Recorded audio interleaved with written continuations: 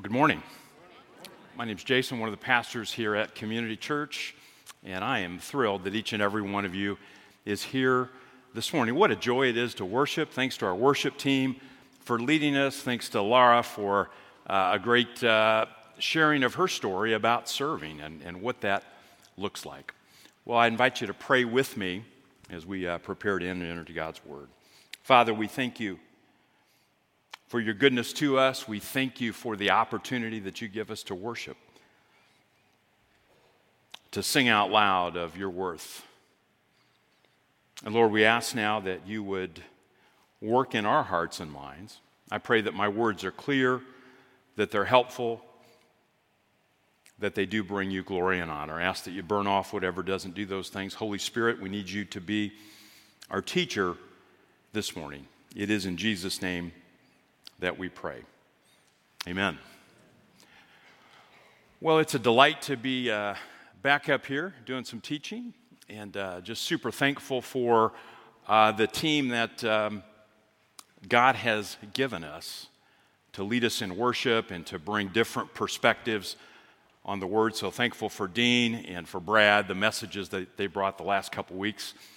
We've been in a series on anchors of faith. So we've been looking at some key scriptures, some key perspectives from some different folks on those verses, those anchors that when life can get difficult, you've got an anchor of the soul.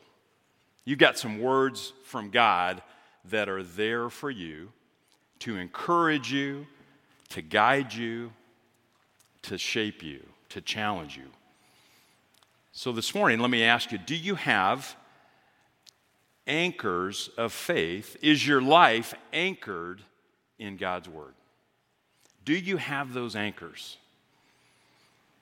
I want to share a set of anchor scriptures this morning that means something really in my life, and I hope is an encouragement to you this morning. But the challenge for each one of us is, do we have those anchors of faith in God's Word that are there for us, whatever life brings, in whatever life stage you're in? I know we got lots of students here this morning. As you look ahead, as you anticipate what are the challenges of life that will be in this next season. Or maybe you're in your last decade of life. Nobody knows for sure when that is, but maybe that's you. What are those anchors? What are those truths that maybe, I see a new dimension of God's love and His grace and His character? But what are those for you? As I shared last week, I had the opportunity to spend about a week and a half in the country of Brazil and do just really some good work, more in the sense of receiving than giving, more in the sense of really watching and learning about the ministry that's going on in Brazil.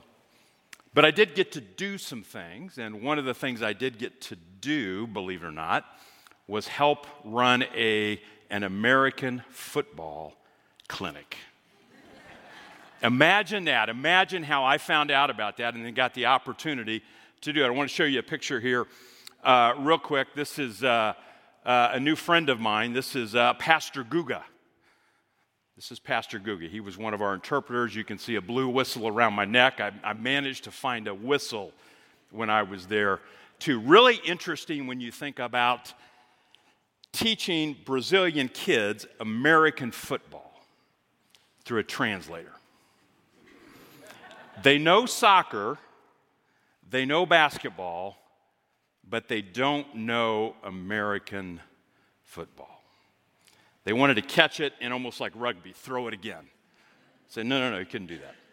But I had a great opportunity to do that, and one just kind of fun moment that just reminded me, even though we're born in different places, different circumstances, different challenges, at the core, there's no difference in people.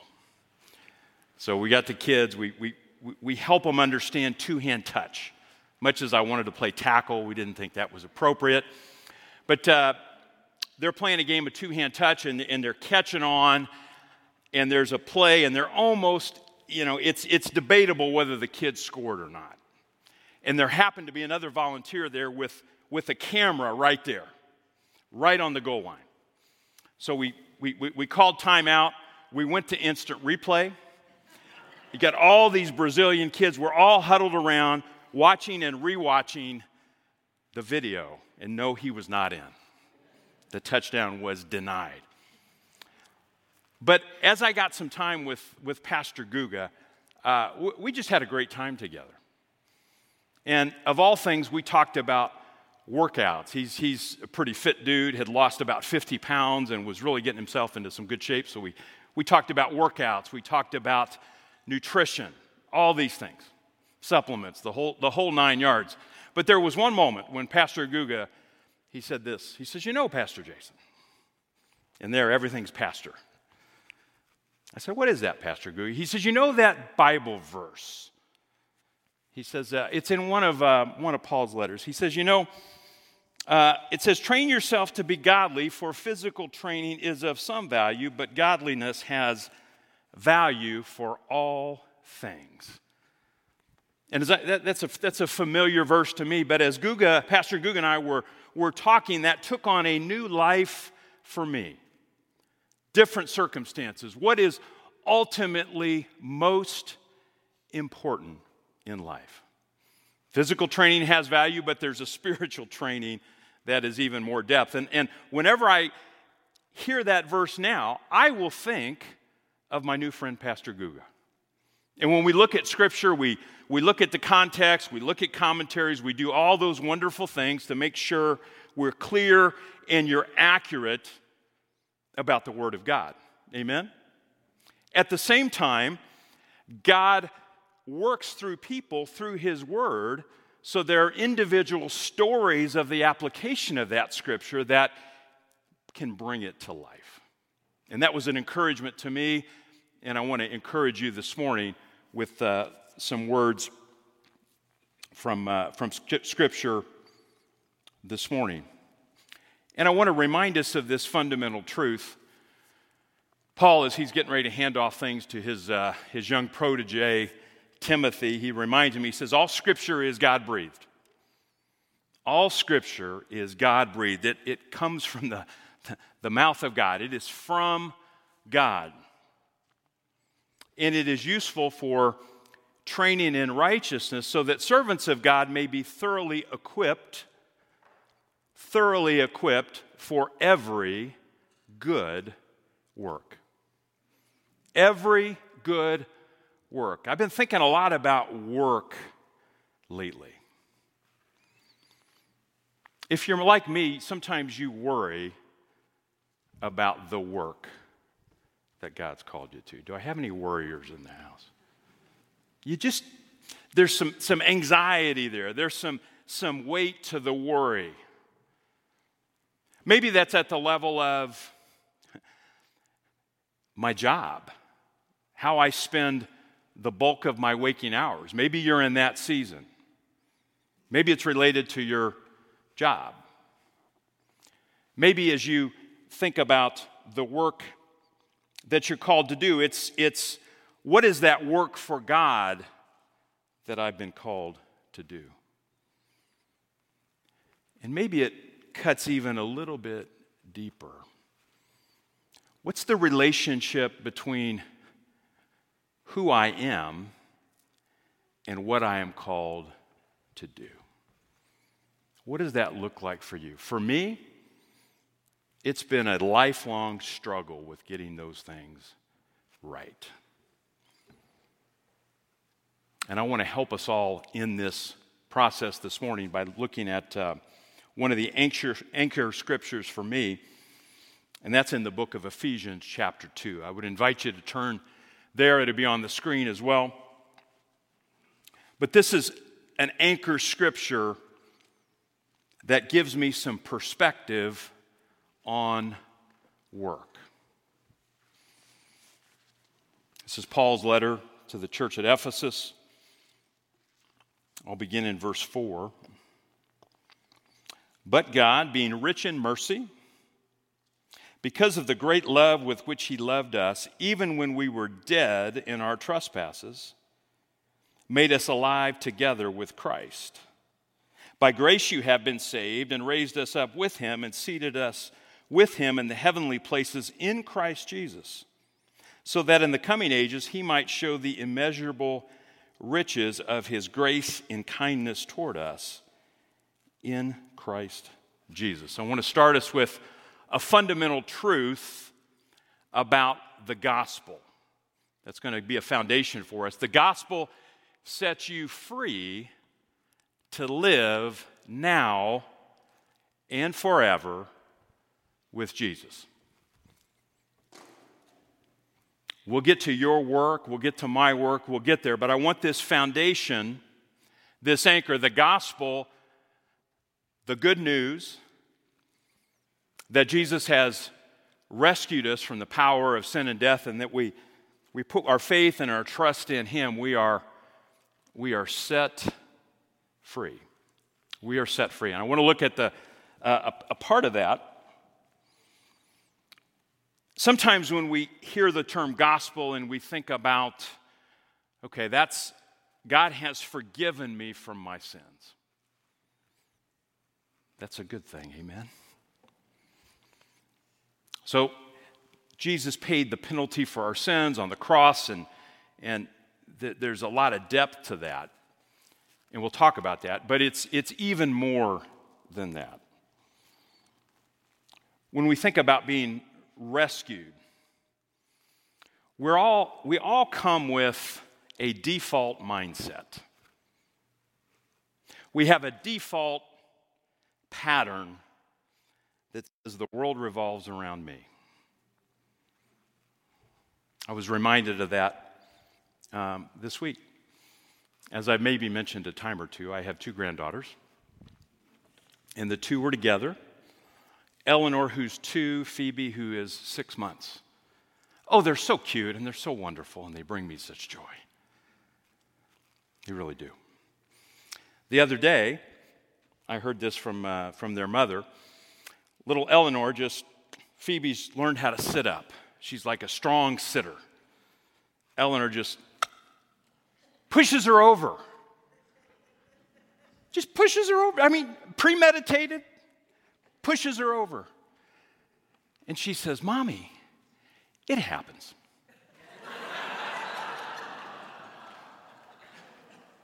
"Mommy, it happens." Look at you, what's that about? Already you're learning how, third person pronoun, to avoid responsibility, rationalize your sin. What's cute at 2 and funny won't be as cute at 12 or 22 or 32 or 52. I can keep going. But there is a default pattern of rationalizing our sin, of just a pattern that we need to be rescued from. And there's an initial step of faith, and then there's a lifelong process. What these verses do is remind us of a couple things. When we put our faith and trust in Christ, we have life with Jesus now. We have been raised up. We are seated at the right hand. And we are seated with Jesus. We are seated with Jesus in the heavenly places. Now that's hard to fathom. But what that means is we have a perspective, we have a life with God that's available to us, not just for eternity future, but that's available to us right now. Right now, we have the opportunity for new life with Jesus right now. Our lives, Paul will say in Colossians, that our lives are now hidden in Christ with him. They're protected. We are with him now. And the best is yet to come. The best is yet to come. That's the good news. That is the good news. We live in this weird already, not yet, where those promises are already true, they're made possible, and we live in the not yet of still dealing with, it happens. Let's continue. Paul says this in verse 8, "For by grace you have been saved through faith. And this is not your own doing, it is the gift of God." That's a glorious truth. That truth first came to life, or first came to my understanding, probably late elementary school. And I was sitting in a Sunday school class, maybe fourth grade or so, and I'll never forget the pastor's wife, Becky, was leading us through this, and it was talking about this idea of justification and just as if I'd never sinned, and how God looked at me differently. And at one level, as a fourth, fifth grade kid, I could grasp this a little bit, but I did it more as a kind of a formula, kind of a mathematical deal, kind of a transactional understanding. It's like, okay, I get that. I get that I'm a sinner. I understand that Jesus has paid the price for me, but it was really abstract. Has anybody been there? Where you've got this truth and it's kind of out there, and I can maybe fill in the blank and give you the right answer, but it hadn't really taken hold yet. And good night, I'm in fourth grade, right? There's a process here. But then I want to go on in this verse because there's more to it here. Verse 9 says, "Not a result of works, so that no one may boast." Paul's going overboard here to make sure that we don't boast. And for years I looked at that and I'm like, well, I'm not going to say I'm saved by my works. I don't know of anybody that would actually say that out loud. There are different systems that kind of lead us that way, but to directly boast that in an arrogant way, I don't really see people doing that. But then I looked at that word boast again. And this word boast means to glory in a thing, to find joy in a thing, to find your identity, your purpose, your joy in what you do.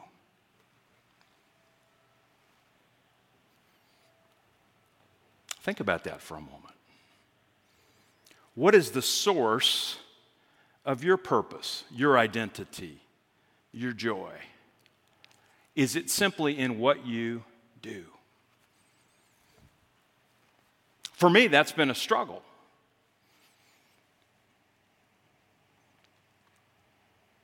Because so much of my personal identity was tied up in the things that I do.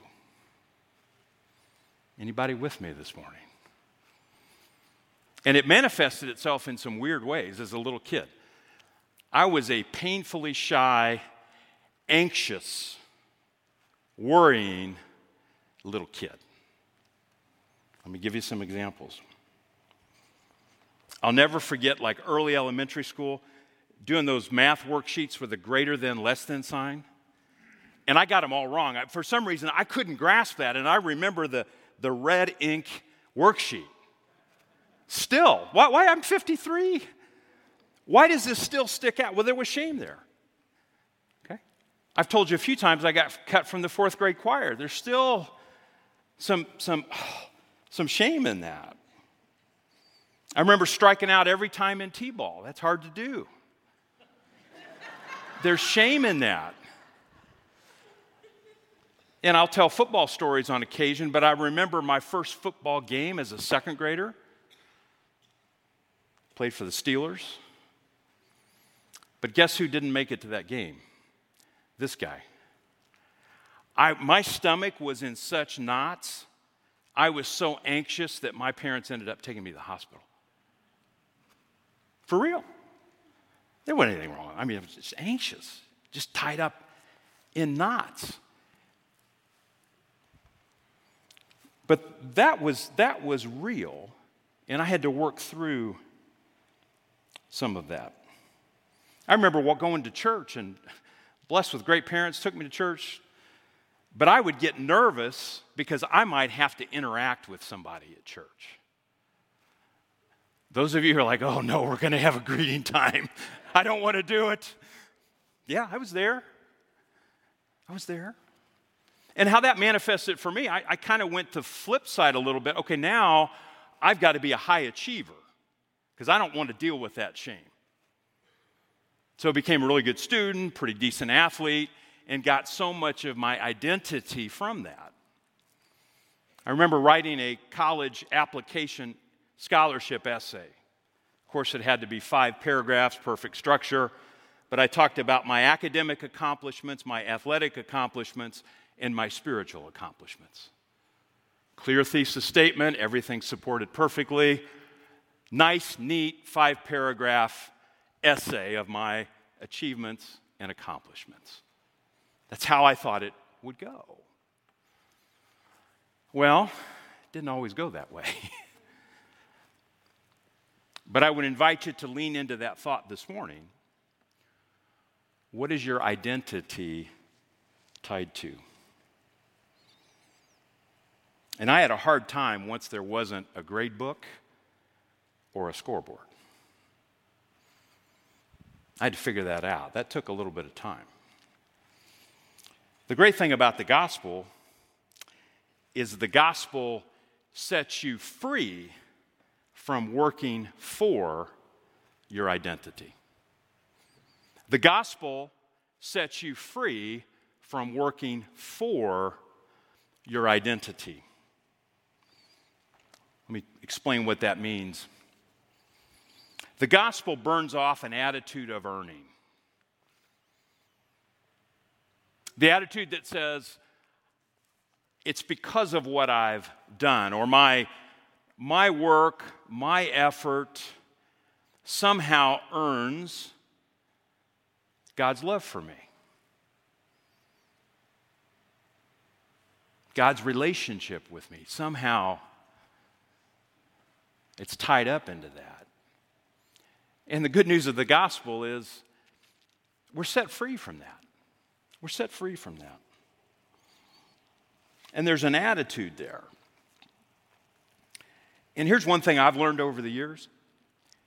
You can have all your theology buttoned up. You can have a clear understanding. You could have this verse memorized.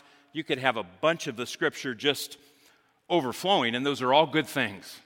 Please don't misunderstand me. Scripture memorization is good. We hide God's word in our heart. And we cannot experience the freedom in Christ that he offers us. So that was part of my journey. Well, let's continue. I want to go to Ephesians 2:10. For we are his workmanship, created in Christ Jesus for good works, which God prepared beforehand that we should walk in them. Friends, the gospel gives us an identity and a purpose. It comes from this idea that we are God's workmanship. Oftentimes we'll talk about another facet of the diamond of the gospel, the doctrine of adoption, that we are, when we put our faith and trust in Christ, we are adopted into the family. So I can call God Father, and we're brothers and sisters in Christ. And that's a glorious truth. And we are his workmanship. I want you to think about that concept of being God's workmanship. Other translations will say his handiwork. I love Laura's question about what have you built, or what are you proud of? And my most recent building project, I won't tell you all the backstory, I don't have time for that, but building a new kitchen table. It seems really easy on YouTube. You go, you get the boards, you glue them together, you put the nice hairpin legs on them. And it's, as projects go, it hasn't been too bad. But one of the things that I've discovered is, when you glue boards together, and even if you clamp them the right way and all that, there's still like a lot of nasty glue. And they don't, at least the way I did it, they didn't match up perfectly. So I had to get out my friend the sander and sand and sand and sand. And you start with like the 60 grit, and you go all the way to the 220 where it gets smoother and smoother. And in many ways, that's the process that God works in us. If we're His workmanship, that means God is always working. He is always working. If all this stuff we've already talked about is true, He is for us. He has great plans for us. He has works for us to step into. But if we're His workmanship, He's going to be refining us. And sometimes that process really hurts. Have you experienced God's workmanship? Have you, the chisel, the sanding, the rough edges that need to come off? And I've spent time with some of you who've been following Jesus a long time, and nobody's yet told me, you know what, when I hit 75, I was perfect. Or when I hit 80, I was perfect. I hear it's still hard. God is still working. And that's encouraging, because it gives us eyes to see the ways that He is working for us. There's a process of building, and there's a process of subtracting. There's a process of construction and deconstruction in some ways. And, let me just share quickly what that's looked like for me. God's brought a lot of physical challenge into my life. Kind of rare. Cancer, spinal cord stroke. I don't think I ever got COVID. I just go for the exotic things. But that process has been refining. Because what that does is that strips away a lot of the layers of pretense. And in many ways, physical suffering, while it's been hard, hasn't been as hard as some other things in my life, because I can get into performer mode there. I can be the strong, tough guy going through hard things. So in many ways, God has worked in my life, not just through physical suffering, but parenting challenges, career challenges. If you're a parent or a grandparent, you know the sanctifying process of parenting. And by that, I simply mean the process that helps you become more like Jesus, and you have to say it's not about me. But I remember, a few years ago, middle of the pandemic, tough season, pandemic, church leadership. If you've been with us for a minute, we made a big, challenging, and I believe right decision with the gathering place and Greenwood Christian Academy coming in. But that was really hard. There were some hard meetings. There was some hard stuff with that. And in the middle of that, dealing with some other things at home, and my wife and I at one point said, and really thanks to her leading, we said, you know what, we need to get some counseling. We need to get some therapy, because this is just, I don't have it all figured out. I don't have this. And you can love Jesus and be blessed by a good therapist. Amen? Know that to be true. I don't care how tough you think you are, there's no shame in that. There is no shame in that. But one point, my therapist said this, and I'm explaining some of the challenges I'm going through, and he said, Jason, what if it all collapsed? What if every decision you've made, what if it all went south? What if everything you did was a failure? Like, I'm paying you to ask me that question? Good money. But it was a revealing question because what it said is, what's at the very core? Is it about what you do or is it about who you are as a child of God? And I had to come to that point and ask myself that hard question. What if it all is taken away? From not just a physical standpoint, but even from a career standpoint. Where would you be? What would you have left? And that's a question I believe we all have to ask ourselves. Where would you be? The encouraging things of these verses is we're still in a good place because we're with Jesus.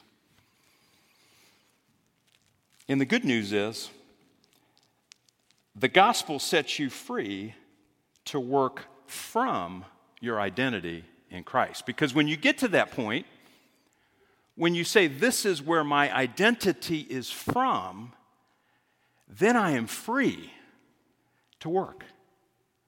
Because it's no longer about me.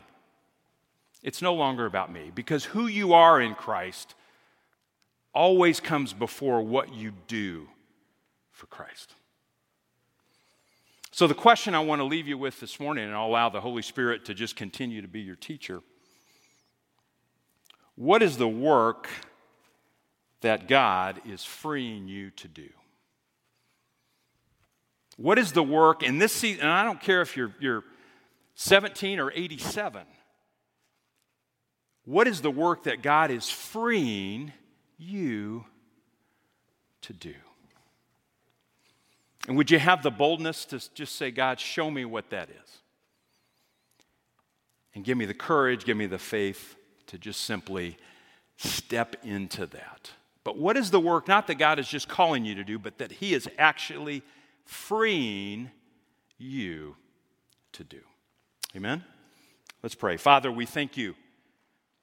We thank you for your goodness to us. We thank you for your love, a love that frees us.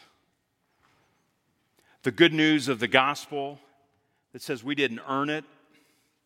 The good news of the gospel that says you have given us an identity that we don't achieve, we just receive it. And may that truth motivate us out of simple gratitude to say, thank you, Jesus, show me the next right thing to do. Holy Spirit, ask now that you guide us as we allow your words to penetrate our hearts and minds. It is in Jesus' name that we pray. Amen.